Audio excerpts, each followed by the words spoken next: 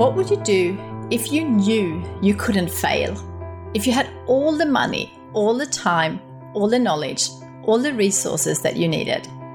What would you do with your life if you simply knew that anything was possible for you?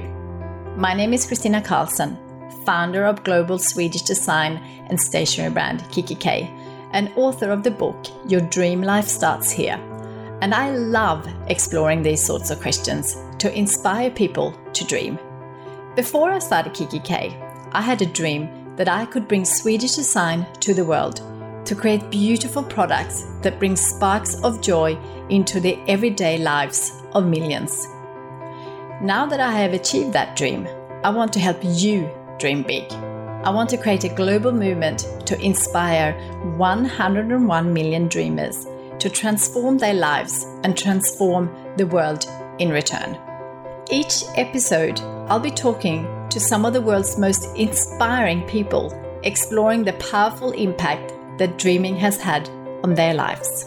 We'll be diving deep into the power of dreaming with real insights and ideas that you can use immediately to build a dream life of your own, whatever that means for you.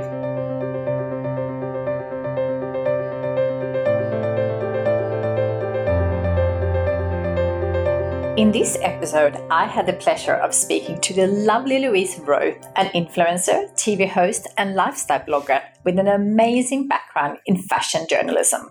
After beginning her career as a news editor for Vogue.com in London, Louise has written for countless publications, including Elle UK, InStyle UK, and so many more. Well known for hosting MTV's lifestyle and makeover show Plain Jane, and for her red carpet coverage for NBC's Access Hollywood, she also released her first book, Front Row, in 2015, a style guide dedicated to helping women feel more confident, which is also full of wonderful home decor, beauty, and lifestyle tips. With a huge social media following, Louise is super passionate about offering advice and sharing inspiration and tips through her hugely popular blog, also titled Front Row. With a true desire for sharing her love of style with the world and helping women feel inspired and empowered, Louise is also an ambassador for MTV's Bullied campaign and Step Up Women's Network, an organization which helps unprivileged girls achieve their college and career goals. Louise has had an incredible career, traveling the world and doing what she loves, and I cannot wait for you to hear this episode, where you will discover that it's okay to change direction and chase different goals and dreams as your life evolves. The importance of taking a breath in the hustle and bustle of your day, giving yourself space to be creative. Tips for anyone looking to begin a career in blogging or influencing. The power of collaborating with like-minded people and brands. That failure is a stepping stone to success, and that if something isn't working for you, you can walk away from it. The importance of setting boundaries in our increasingly full lives. The power of finding perspective when you're feeling a little overwhelmed. That we all need to listen to and nurture our passions. Some fabulous health, beauty, and lifestyle tips, and so much more. I cannot wait for you to hear this. So let's get right into it. So hi, Louise. Thank you so much for joining me today on our Dream Life podcast. My pleasure. Happy to be here. I'm so excited to be speaking with you, and I know our listeners are going to absolutely love to hear from you as well. But before we get right into your amazing story and all the inspiration I know you'll have for our listeners, I would like to get to know you a little bit more from your childhood. Was there something in your childhood that you always wanted to, like, did you have a dream or something you always wanted to do? Probably being a professional horse rider. Oh. I was obsessed with horses and riding and show jumping and eventing. So that was probably my youngest dream. And then I went through a phase of really wanting to be an interior designer, which funnily enough has now come back around, and we'll definitely talk about that more later. And then when I kind of got into the age where you do work experience in your teens, I just became obsessed with magazine publishing. And that is something that I did for a long time. And I just wanted to be an editor. So working in TV was never even a thought that I had. So it kind of all came by a happy accident. Yeah, that's interesting. And are you still horse riding? No, but it's funny you say that because we just moved back to England after living a decade in LA, and it is on my top of my list is to start horse riding again. It's something that people do here, especially, we're in the countryside rather than London, and it's just, I really, really want to get back into it. Yeah, it's just nothing that takes you more into the now and focusing on just where you are right there on the horse, isn't it? Yeah, very much so. And I think there's exactly that it's fitness, but it's also you're out with nature. Usually you're riding in the forest or something beautiful. And I think horses are just such kind of lovely, kind, majestic creatures. And to your point as well, I think nowadays any activity where you really have to focus and you cannot be on your phone. I love to ski, don't get to do it as much as I'd like to, but that I find really interesting because you cannot have your phone out while you're doing it. And there are very few activities now where that's the case for everybody across the board. And I think it really makes a difference because people are focused in the moment, whether they're adults or kids. And it's great. It's a nice feeling. Yeah, absolutely. And I think that nature aspect is really always gets me into that kind of mindfulness. And being on a horse, you also have to be focused on actually being on the horse and not on the ground. Yeah. It's funny. I grew up with horses as well. And when I was a kid, I never got to travel. So that was all my dreams. And then my little daughter now, she's 8, and she gets to travel the world, and all she wants is a horse. So it's so funny how we always dream about things we don't have. Yes, that's very interesting. Human psychology. Yeah. So you're now a hugely successful health, beauty, and lifestyle blogger and a TV host, and have had such an incredible career, including being editor of Vogue.com and writing for countless fashion and lifestyle publications, including Elle magazine, which is just amazing. I'd love you to share with our listeners a little bit about your background and what you do and how you came to be where you are today. Yeah, I think what's great now is that you can do lots of different things and you don't have to be tied to sort of having one lane and sticking in it. And I did start out in magazines.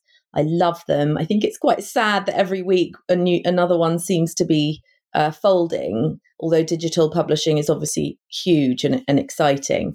But I worked at Condé Nast when I was in London. Straight after university, I worked at various magazines like the ones you mentioned and really enjoyed it. I worked my way up the ladder rungs, as it were, from being the intern through to being sort of one of the editors and writers.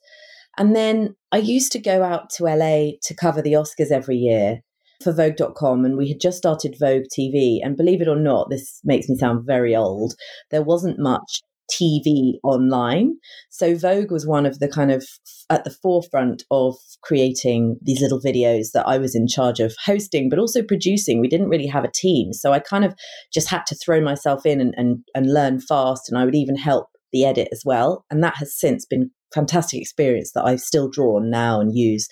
And so anyway, I'd go out, cover the Oscars, and had a few sneaky meetings on the side because I decided that LA was awesome. And then I got with what ended up being MTV called Plain Jane, which some listeners might remember. It was a very sweet, motivational makeover show where I spent a week with a young girl who had no confidence for whatever reason. And we would jump out of airplanes and we would do sort of date training so she could learn how to flirt and feel more confident about herself. And yes, we did make over with the hair and the makeup and the fashion, but there was a lot more to the show than that went a lot deeper. And that's why I was really proud of it. And from that, I kind of started to garner a bit of a social media following. And this is kind of before the word influencer existed, before brands were working in a professional capacity with digital influencers. And so it all really did happen quite organically. I ended up with this loyal following of lovely young women that I still have, a lot of them from watching Plain Jane. And then that turned into a business. So I'm really happy with how my career's ended up being. But I think the key that I've learned is to just be as flexible as possible. Nothing stays the same. There's always something new around the corner. Something doesn't work out, something else will. And it's just, yes, stick to your guns in terms of who you are and what your kind of MO is. But it's really important to remember that it's just constantly shifting. Yeah, I so agree with you, because I think it's such an exciting time to be alive, because there's so much potential. And, just hearing your story, it's just how it starts and how it evolves and how it changes. And I feel that's what's so exciting for anyone listening now who are young and starting out. There are just, this, it's not just like it was, maybe for our parents who often chosen one thing and kept going with that. So I think that's so exciting, and that you can learn and you can actually be reaching a global audience so quickly. That's what I find is the most fascinating, because we at Kikki.K, we now sell to 147 countries. And every time I say that, I just think that is just crazy, because my dream when I started Kikki.K was to be around in my favorite cities around the world. And that was like a big statement, because that was actually before internet, which is hard to believe, because my kids do not believe that there was such a thing before internet. But it's just fascinating. But I know you released your book, Front Row, How to Be the Leading Lady in Your Own Life, back in 2015. Yeah. How did that come about, and what was that experience like? Because I think so many listeners here, book within them. I think everyone has, but especially this audience. Yes, I loved writing that. It was a true labour of love. I wrote every single word. And the weird thing is, I have been asked quite a few times in interviews if I wrote it. And it's sad that people, I guess, often have ghostwriters to the point where it's assumed that you might not have. But I can assure you, every word in that book was from an experience of mine, or, just an opinion or research that I did. And I just loved writing it. It is a style guide, but it, again, much like Plain Jane, goes a lot deeper than that. And we cover everything from fashion and beauty to interior design. And I talked a lot about my various experiences, even back to being bullied as a kid in high school. And, everyone goes through something that knocks their confidence, and then being able to turn that around and having no idea that years later I would draw on that to help young women in various situations. And I really, really love that book. And I think it's very cool to have something tangible to actually pick up and say, I did this. And the reason I wrote it was because I was getting more and more questions on social media about everything from dating to careers, not just the fashion advice. And I launched my blog, Front Row, at the exact time, because I thought I'd really like to have a hub where everyone can go and I can point people and answer these questions, not just to one person on Twitter, but, write kind of more in-depth articles. And I've seen that since grown too. Now that I have a family, I've got a baby section on the blog, which we launched obviously when I got pregnant, but that's now pretty much the most popular section of the website. So it's kind of back to the point of just constantly changing and evolving. And I think my audience has evolved with me, because those that were teenagers back when I was doing Plain Jane might now be having babies or thinking about getting married, or it's just, I don't know, it's really cool. And I feel very lucky to get to do that, and I enjoy it. Yeah, absolutely. I so agree with that, because as you evolve as a person, when I was pregnant, I had a spreadsheet where because I like to be organized, and I put everything in what I needed, and then I used to share that, and then we put it into the baby notes, which is now a book that we sell at Kikki.K. So I can so relate to, as you evolve, you like to just share things and hopefully that other people, or hoping that other people will benefit from it. So yeah, absolutely. And I don't know if you find this, but sometimes it's the stuff that you don't think will be that important to someone that is the thing that they enjoy hearing from you the most. And so that's something I really love too, is that social media, for all its kind of pitfalls, is also fantastic at just having a two-way conversation. And it's not just always about me sharing my advice. I've had some of the most insightful, supportive, kind, interesting feedback and advice from my followers in turn. And there are, I can remember when I first left Honor for a business trip, and I was pretty much in tears in the car, and I just shared it, which, I'm not one who always shares a lot of emotion, but I do sometimes. And I just was overwhelmed with the response, which probably made me cry even more. But it was just, and it was true, feeling. And I found that to be incredibly sweet. And again, just practical stuff when I was having a baby, certain apps that I'd never have found otherwise.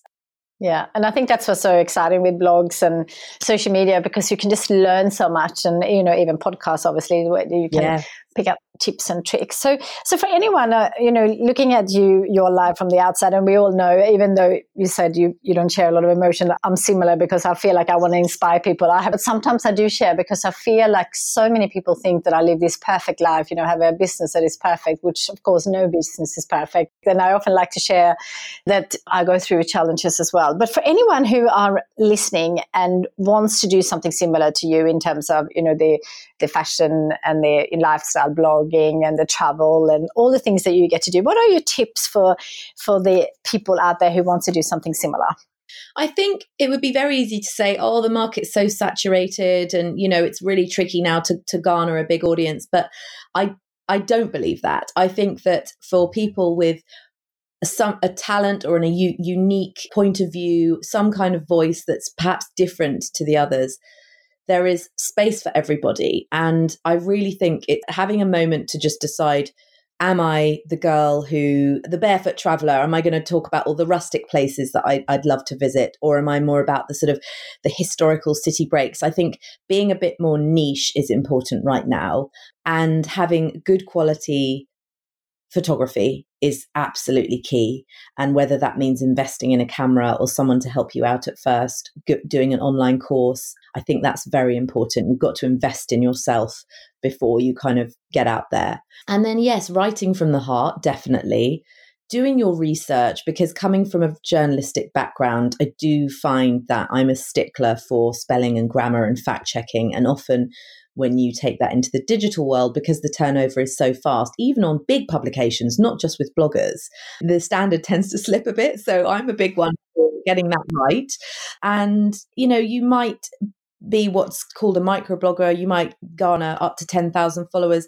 That is still something you can make a career out of. And I know plenty of microbloggers who do have representation, and they make a great career out of that number of followers. So it's not about having millions and millions. It's about having really engaged, invested people. And so I think that collaborating, cross-pollination, do you reach out to DM other people, DM other brands, say, could we get together? Could we do something? You've got to get out there. And I'm doing that right now. I've just come back to London after 10 years, and it's actually really fun to kind of get back out there and have meetings with people. Some I've known for years, some I've never met. And so it is important to kind of really put the effort in and give yourself a minute to also feel creative. And by that, I mean, I think life is so nonstop. There is always somebody kind of grabbing your metaphorical sleeve saying, can I have a bit of you? And, reply to this email. No one cares about time zones. No one cares about out of office messages anymore. So it's really important to take a breath. And if it's going for a walk, or if it's taking yourself to a gallery, going for a coffee on your own for 20 minutes, those are the moments for me when I feel the most inspired and the ideas come to me. I can't get a big idea when I'm trying to answer 25 emails in 1 minute. Yeah.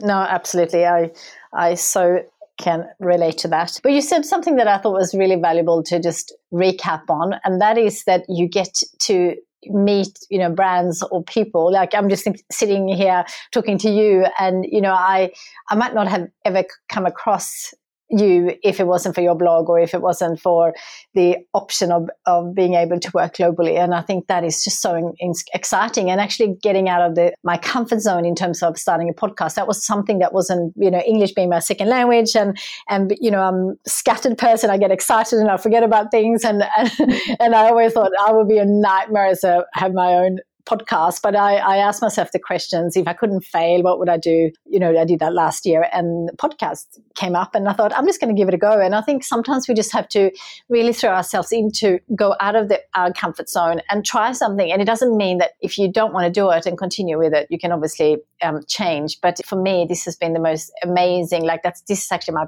favorite part of my job now, because I get to meet so many inspiring people. And I know after this chat, I will just be so inspired to even create more. So I think meeting so many amazing people is really the highlight of everything that we're doing. That's an amazing thing to say. And I couldn't agree more about just throwing yourself in. I remember the night before I moved to LA, and I was in my mid-20s and way braver, I think, than I am now. I just went. And my mom in the kitchen, I remember she turned around. She said, you can always come back. It doesn't matter. If you don't like it, you can come home. It's not failing. And I think that for me was a real light bulb moment. And I think it's intensified by 100 now. I think millennials feel such a huge pressure to sort of launch something that is massive. Mark Zuckerberg, massive. And it's all relative. Success is relative. Happiness is relative to you, what that means to you and your family or your small group of friends. And I think that you can say no, try something and then turn away from it. And that's okay. That is absolutely not failing. Yeah, absolutely. And I've said this many times on this podcast, but I think we can never hear it enough. And Arianna Huffington, who's one woman that I admire a lot, she has this quote saying, failure is not the opposite of success. Failure is the stepping stone to success. And a lot of people that I follow always say, you need to fail 100 times this year, otherwise you're not trying hard enough. And sometimes when we dream, have really massive dreams, like you can't make them all perfect. You have to really try and then try harder and then try it again in a different way. Yeah. And we have here in the office, don't say no, say how. There's always a way. You just sometimes have to try different ways. Oh, I love that. Don't say no, say how. Love it. Yeah. Oh, I might have to use that. I'll send you a photo of it so you can have it on your vision board. Brilliant. So I know you've been working your way through your Dream Life Starts Here book and journal, which I'm very excited about.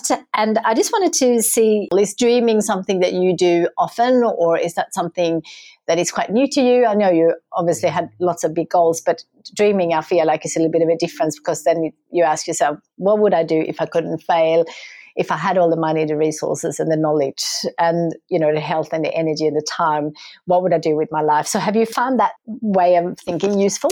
See, that's so interesting, because I take dreaming partly like that. And no, I don't do it as much as I'd like, but I am that girl who's a real romantic. And if I could, I'd be off daydreaming way more than I do. And so, yes, I have definitely got a lot of goals, especially right now. We're renovating a house. We've just moved countries. I'd like for us to have a bigger family at some point. I'm like, when am I going to fit that in? But I also think that dreaming for me, like, I love to read novels and I love to travel somewhere like Paris, or we went to Prague last winter. And those often, I think, not that you need to go to Paris in order to dream at all. I'm not saying that. But I think if you're able to move your physical position, go into a beautiful field, whatever it is that kind of changes you out of your sitting on the sofa moment, that can often spark a bit of a dream. And I love watching period dramas. I just love, I suppose a lot of it for me is historical context, and I sort of love reading more about the past. So for me, dreaming is not necessarily about specific lists of things that, I want to achieve. It is definitely part of that. But it's also maybe finding a quote that's really inspired me, like the one you just gave me now, or you might meet somebody who just gives you a slightly different perspective or makes you laugh till you cry. And I think that those are all moments that slightly like change our mood or atmosphere that day. And I don't know if I'm really explaining myself very well, but I think the word dream is so interesting. It can encompass all sorts of things. Or it's reading a book to my daughter and seeing her learn a new word and her face light up as she realizes something new or understands something new. Those are all elements of dreaming, I think, to me.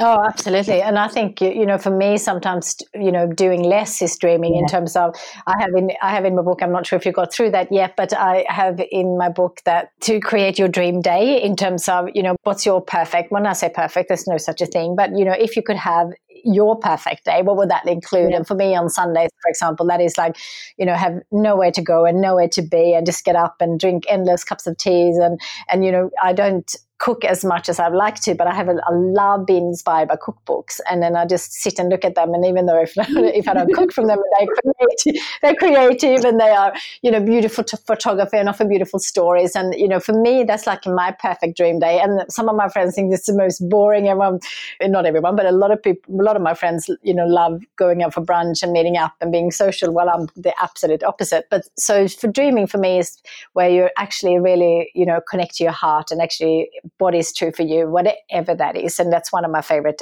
days is obviously Sundays, because it's a day where I don't have to do anything. But I also do my favorite Friday, which is for me to try to always meet someone inspiring on a Friday, because I have the opportunity to go to my kids' schools and then I meet someone for coffee after. And that is also so inspiring, because that's where I learn, and that's why I sometimes come back with more dreams, because they might have shared dreams. Yeah.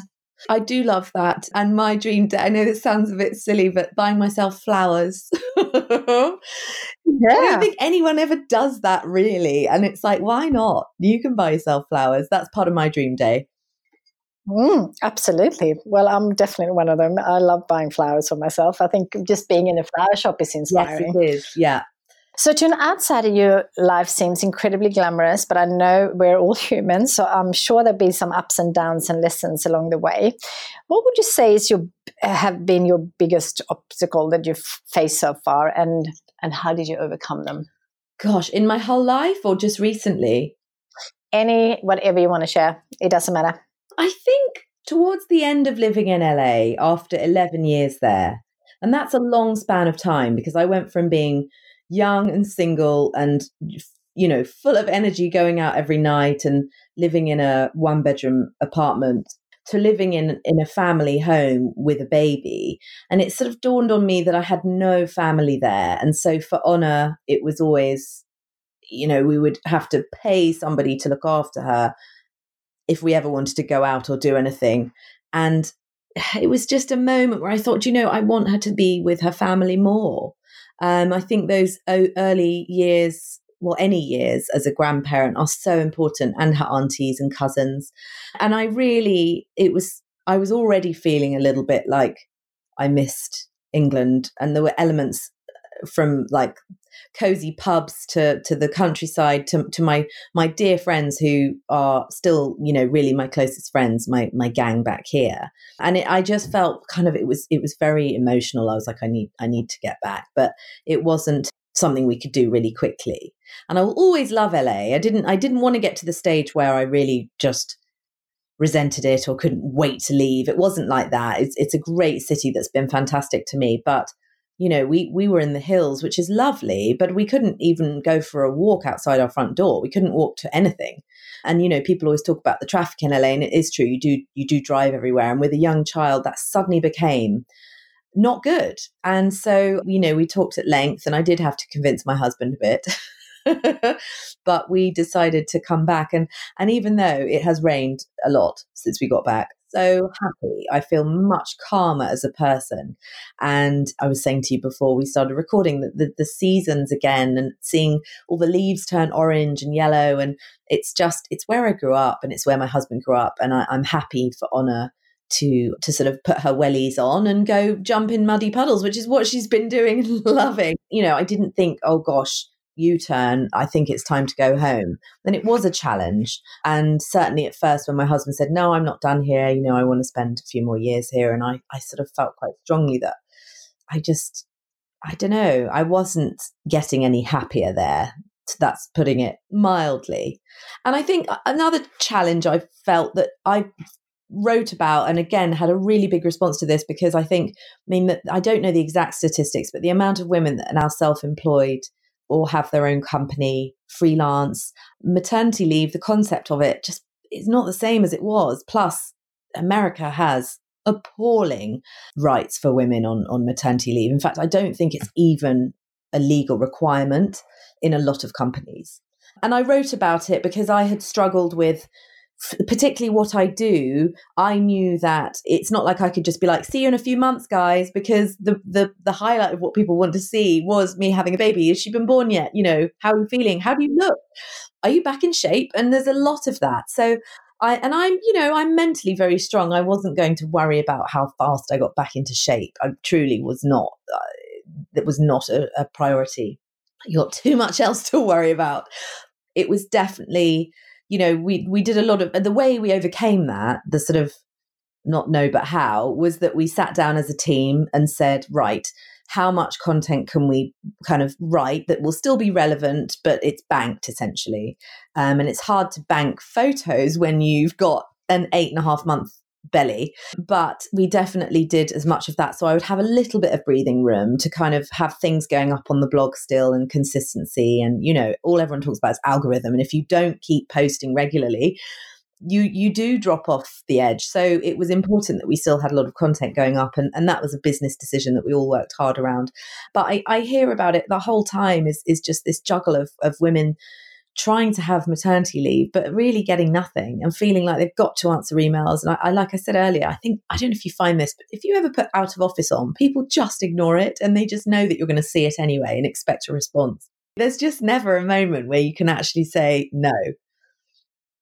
No, but I think we have to make some own rules. I actually decided a few years ago that I had an out of office reply saying that I actually don't reply to emails. And I got so much. Some people were inspired by it. Some people didn't like it, because I had a personal assistant. So I asked people to contact her because I just could not keep up. And for me, email, I just couldn't sit with that because I wanted to create products and then I wanted to spend time with family. So I decided that email wasn't going to be where I spend my time. But saying that, of course, I did a little bit here and there and definitely internally, but just because you get contacted from so many directions. And what I find most challenging now is actually not emails, because now you have LinkedIn, you have direct messages on Instagram and Messenger and WhatsApp. I find it almost impossible. So sometimes, my friends is like, are you even around? And I'm like, I can't keep up. Where did you actually send me the message? And I'm missing things because I found it actually was better with email because then I could control it a bit more. Now I find that it's all over the place. Too many modes of communication. Yeah. And, being a bit of a scattered person, I find it really quite hard to actually remember where everything was. But anyway, but yeah, going back to what we were talking about in terms of balancing, I think we all have to decide what kind of our rules or what we want to do and not want to do, because otherwise it actually takes over your life and you can easily get burnt out. Totally. Yeah. And I think that we're seeing that a lot in all sorts of people, some in the public sector and some not, but the burnout is definitely real. Yeah. And we definitely don't want that. So talking about that, have you got some routines that you can share with our listeners in terms of any rituals or routines that you have been finding really, I guess, useful for keeping that balance? Yes, I have actually. And some are definitely more healthy than others. I haven't worked out now since we got back about a month and a half ago, but I'm also not giving myself a hard time about that. It's a crazy time, but usually I love to work out and I find that it's a real mental help. And depends how I feel. I might do something more gentle like Pilates, or I'll do something more cardio like circuit training or spinning or something like that. But I find that that's another place where you can't have your phone and you can't think about stuff.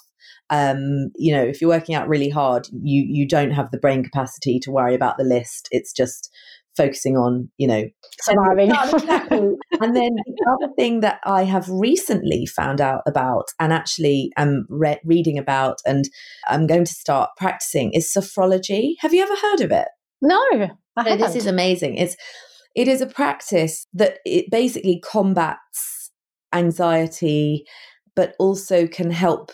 A lot of athletes will use it in the lead up to a big event. You should totally Google it because it's the most simple, fascinating.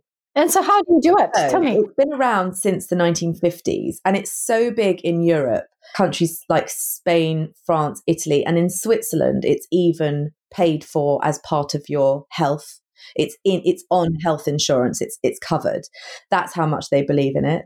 And essentially, I mean, I'm not the expert, but it's a very simple sequence of breathing techniques where you sit in a chair or you stand up and for 10 minutes or 20 minutes or even 5 minutes, you basically take various deep breaths. And because I'm really bad at meditation, I've tried so many times and I'm just no good at it. This is actually a lot easier for me anyway. And I've looked into the science of it and it does have an actual physical effect on your nervous system. And what's the other system? Anyway, something that helps calm you down physically. And there's a lady called Dominique who's in London and she's French. She's fantastic. And she learned from the actual founder.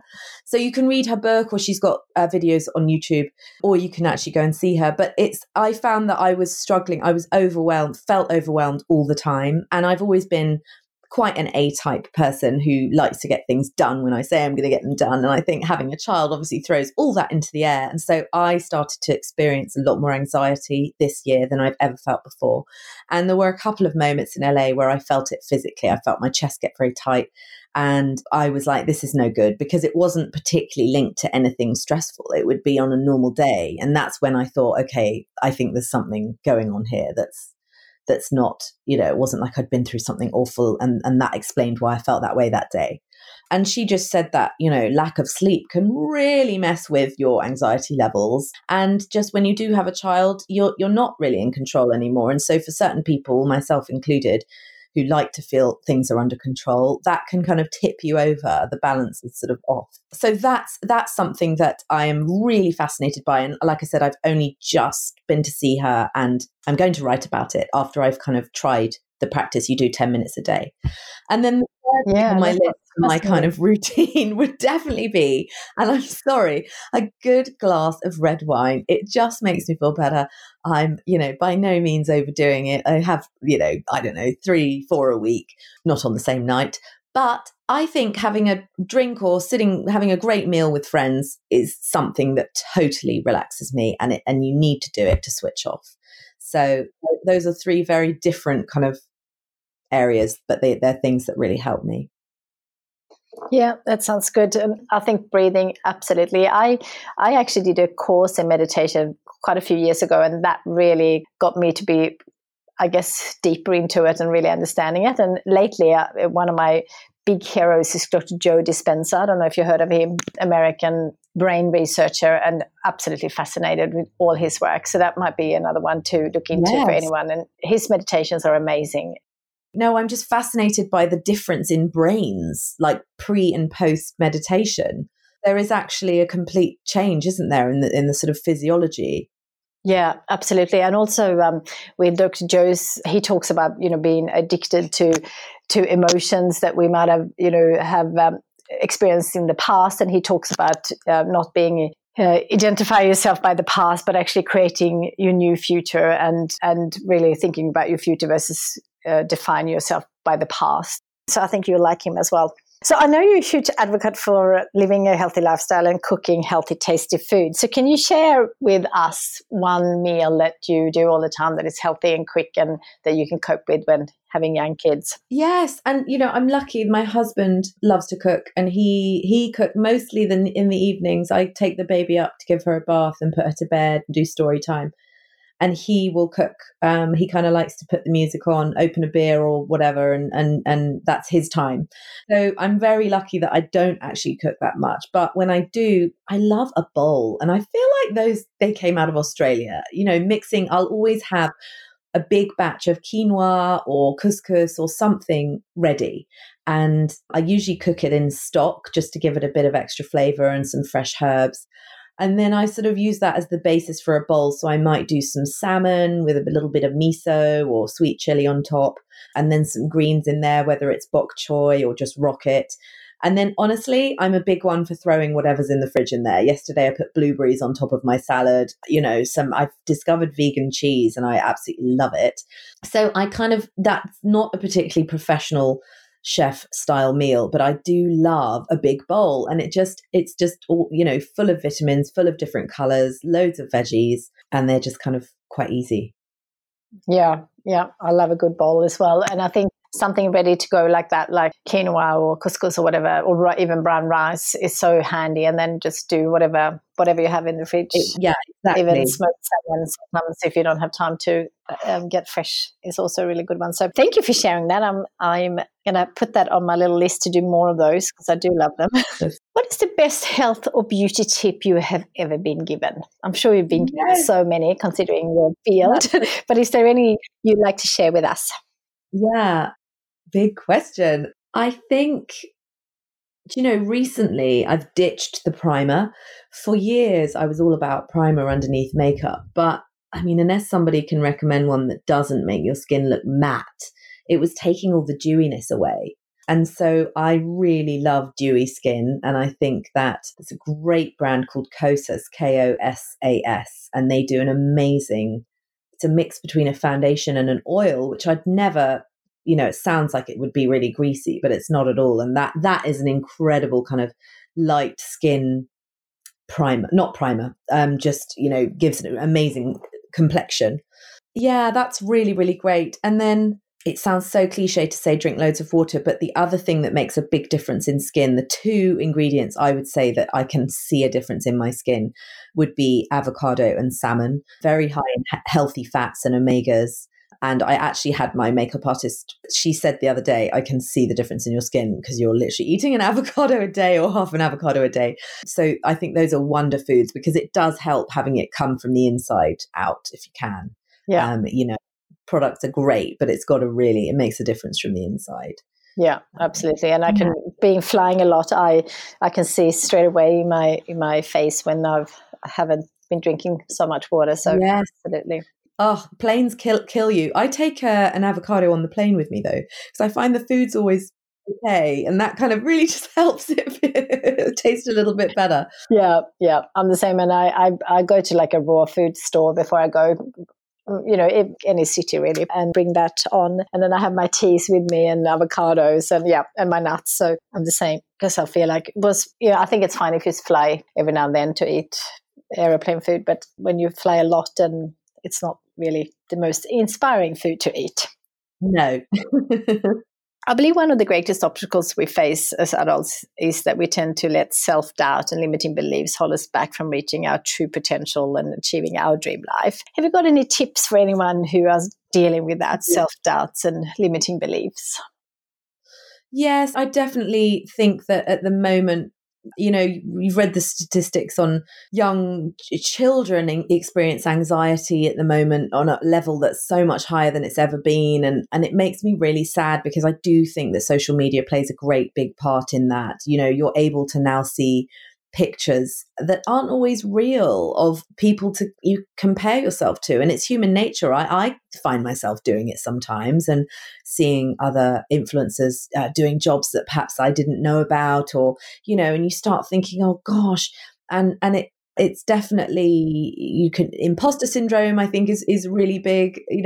I think important to sort of turn back to your nearest and dearest in that moment, because we often compare ourselves to complete strangers, or we think we know complete strangers, and we don't. It's just very important to sort of shut the computer by 6 p.m. or whenever you can, and just remember, and I'm talking to whether this is a teenager or an adult, and just remember that the sort of what the important things in life are. And I know that's a lot easier said than done, but I totally get it when people doubt themselves, because I definitely, like I say, go through that myself as well. I think it's also I was talking to a friend the other day, and I think it's very easy at the moment to sort of think, oh, the whole world centers around this one thing, whether that's one thing is you or something on social media. It can be easy to lose perspective on the bigger picture. There's so much other stuff going on in the world that really matters and is of true terrible things going on or different significance. And so I think sometimes it can actually help when you're getting really caught up and worrying about this sort of small bubble, and LA very much was a bubble, to take yourself out if you can, watch the world news, or chat to somebody who is not in your industry whatsoever, or somebody who's 85, because they will just give you a slightly different perspective. And I think it's important every now and again just to have that kind of remove yourself. Yeah, absolutely. And also I think remember that you are judging a life that is just seeing one side, because we often don't share, as we talked about earlier, that we often share the inspiring side of ourselves, but not always the challenging side. So I think there's always two sides to a life, of course.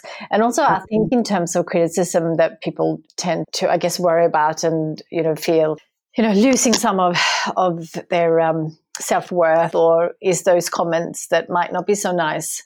And I always try to look at those comments like they are people who are judging you that don't actually know you. So if you don't respect them as knowing them, and then don't take bad comments from people that actually don't know you, because then it's just a bad spiral. You can never control other people, and you are in control of your own feelings, and also knowing that their comments is reflected on them, not you. And I think we all forget about that.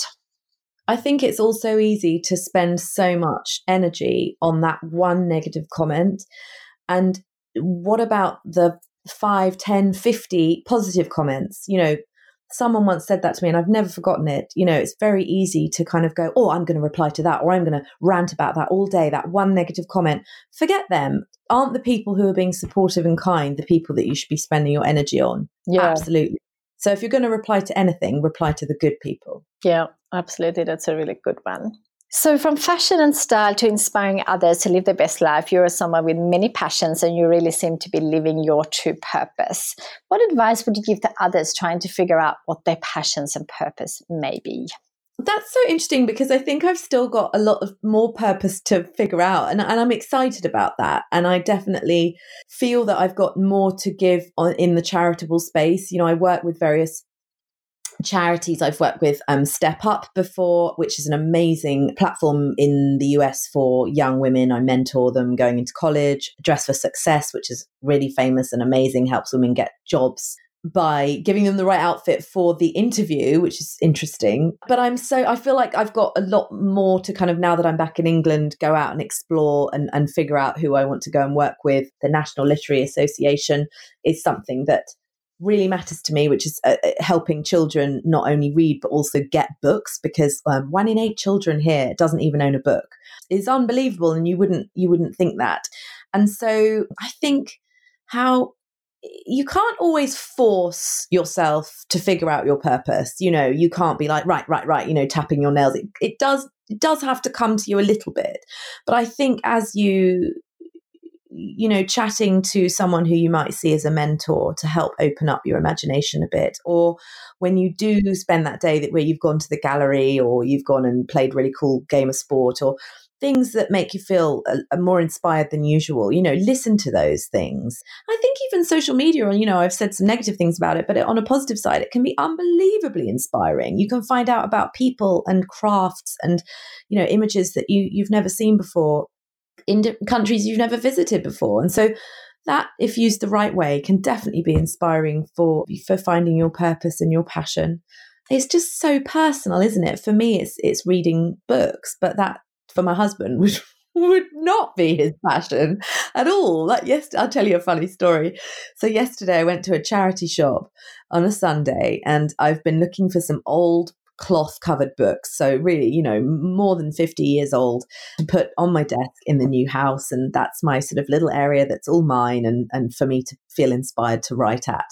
And in the window of a charity shop, I saw about 5 old red leather Charles Dickens books, and he's one of my favorite writers. I studied him very much at uni, and he was, oh my God. Anyway, they turned out to be £5, not each, altogether £1 each, very, very cheap.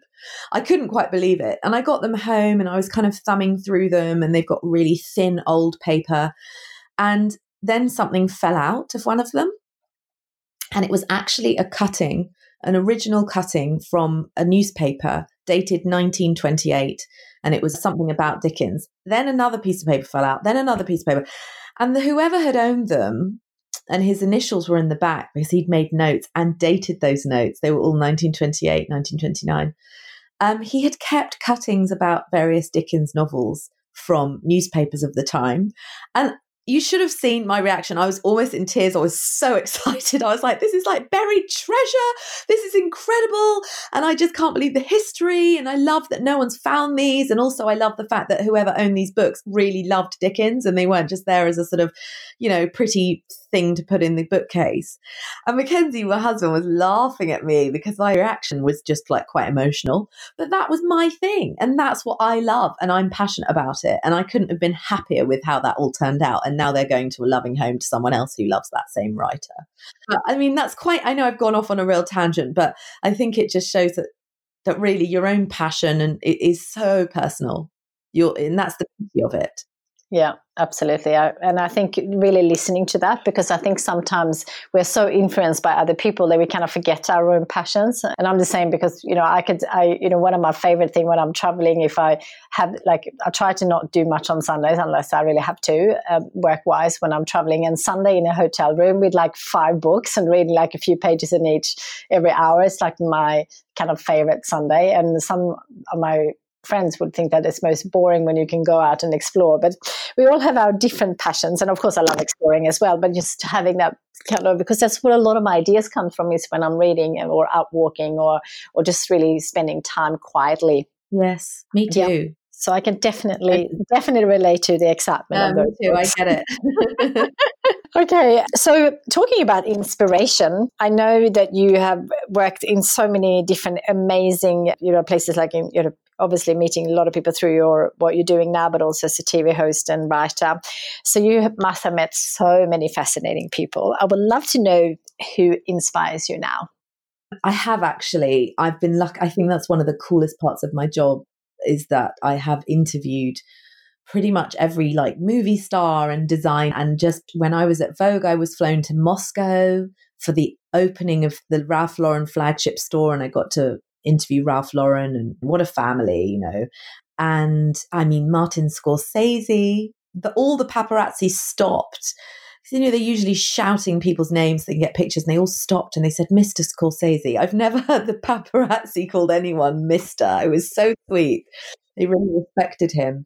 And I mean, there are people I haven't met who I'm very inspired by, like Michelle Obama. My friend went to see her speak last week and said she was just blown away by how eloquent and powerful she was. And then, to be honest, it might sound cheesy, but my mom is such an inspiration to me. She's really like a best friend, and I think you can go and meet super famous, important people, but actually sometimes the most inspiring person is right under your nose. Yeah, absolutely. Couldn't agree more. I would love to finish off this super inspiring chat by a few questions. If you could give one piece of advice to the next generation to help them live their dream life, what would you say? Be kind. I think that's underrated.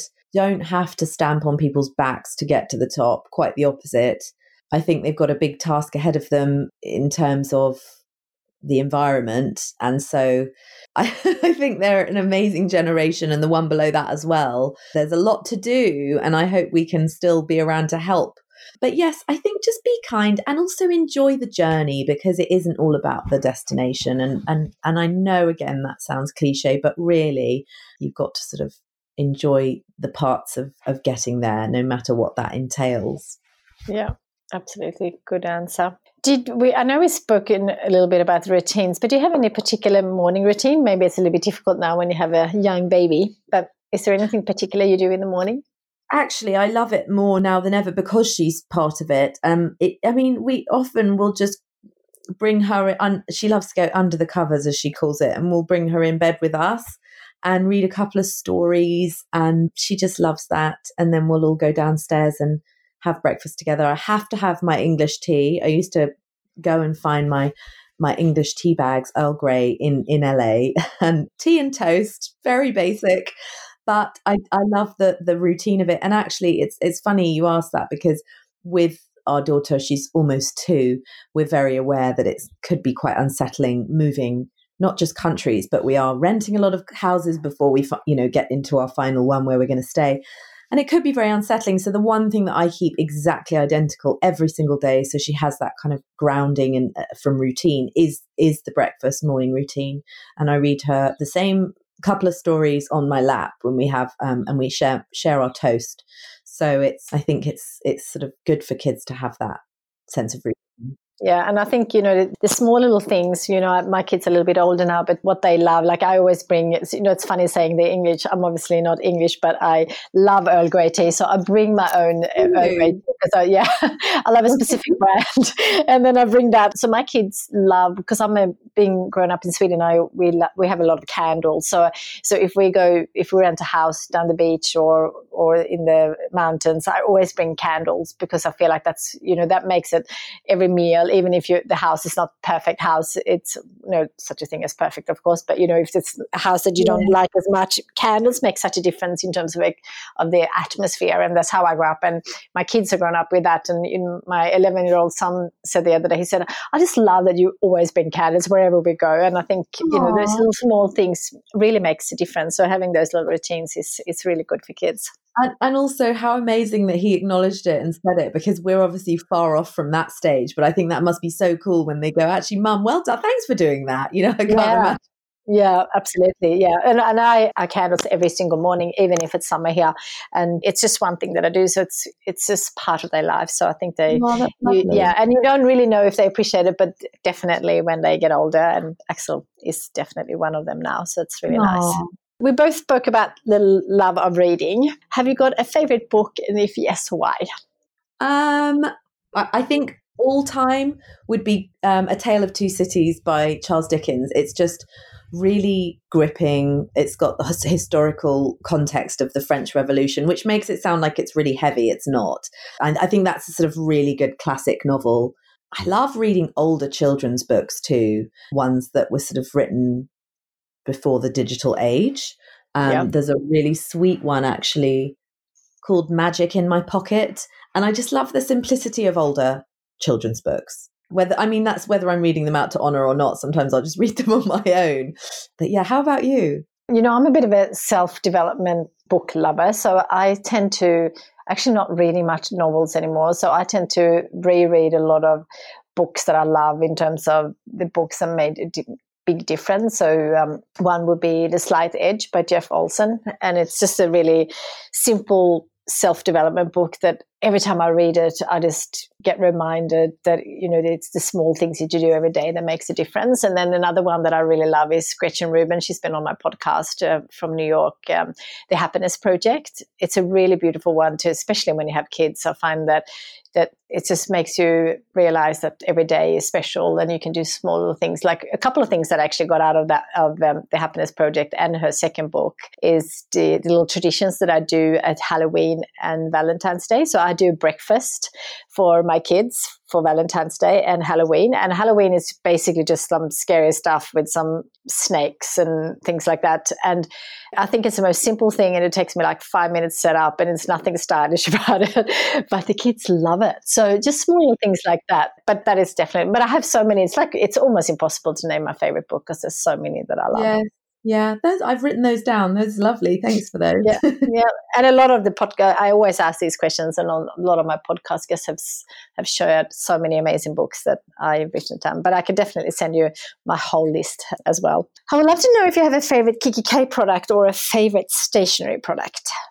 Lots of favorite Kikki K products. I use the gold pen every day. I keep that in my handbag.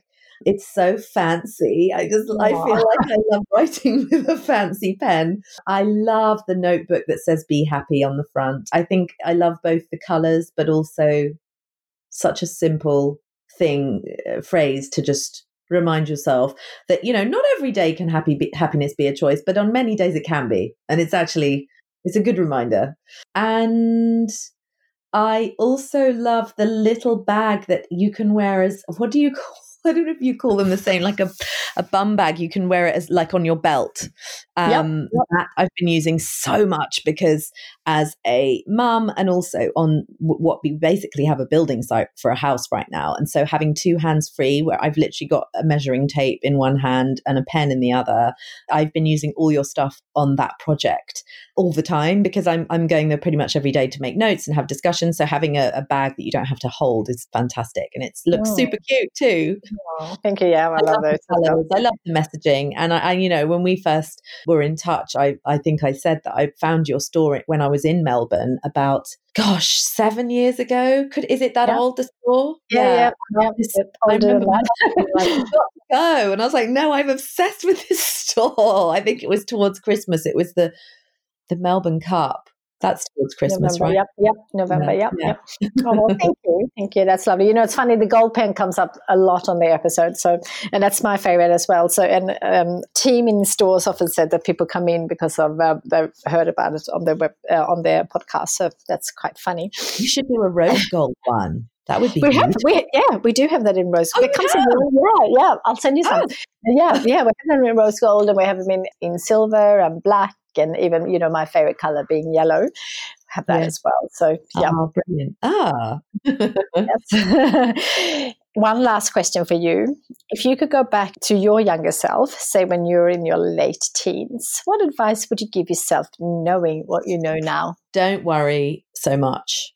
I think I still am a worrier, if I'm honest, but I worried about everything at school, I worried about boys, I worried about exams. And, I think especially when you're a teenager and you're in high school, it can often feel like the walls of that high school corridor are as big as life gets. But it's a wider world out there where there are, so many different kinds of people, and in a good way. So I think I would try and convince myself to just stop worrying so much. Yeah, I think we all need to be reminded of that, especially in today's world, because there is a lot to worry about if we choose to, but actually knowing that a lot of the worrying is probably things that we can control ourselves or choose not to worry about. So I think that was a perfect ending to this super inspiring chat. Thank you so much, Louise, for taking your time. I know you live a very full life, so I'm very, very grateful. And thank you so much for your support. And I'm super excited to continue following your inspiring journey. And for everyone who's listening, there is so much inspiration on your blog and everything that you're doing, and for us to be inspired to do something as well. So thank you so much. Thank you. I've loved this chat. Really, I've learned so much, and it's an absolute pleasure. So thank you. Thank you.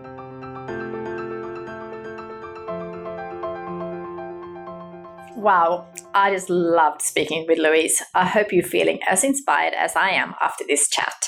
I absolutely love her thoughts on taking the time to look at things from a different perspective when we are feeling a little bit overwhelmed, and how we should try to remember the positives even when we face something negative. Something else we are very aligned on is the importance of nurturing our passions, no matter what they may be. As Louise says, our passions are so personal to us, and we really need to listen to them and make time for them. This is something I believe very strongly in, which is why I have dedicated chapters in my book, Your Dream Life Starts Here, to finding and exploring your passions and how this can help you move towards finding your true purpose. If you haven't got a copy of my book yet, it's full of tips and inspiration to help you on the path to living the life of your dreams. It's also full of wonderful stories from some of the most inspiring people who have worked very hard to achieve their dreams. If you love this episode, don't forget to subscribe for plenty more inspiration. And please tell us what you thought by leaving us a review. I would also love your support with my big crazy dream to inspire 101 million people to write down 3 dreams on paper and go and chase them. So please help us spread this message by sharing our podcast with the hashtag 101 million dreamers. And if you want to see more about what's happening in my world, you can follow me on Instagram at Christina Kiki K. Until next time, don't forget to dream big and chase your dreams.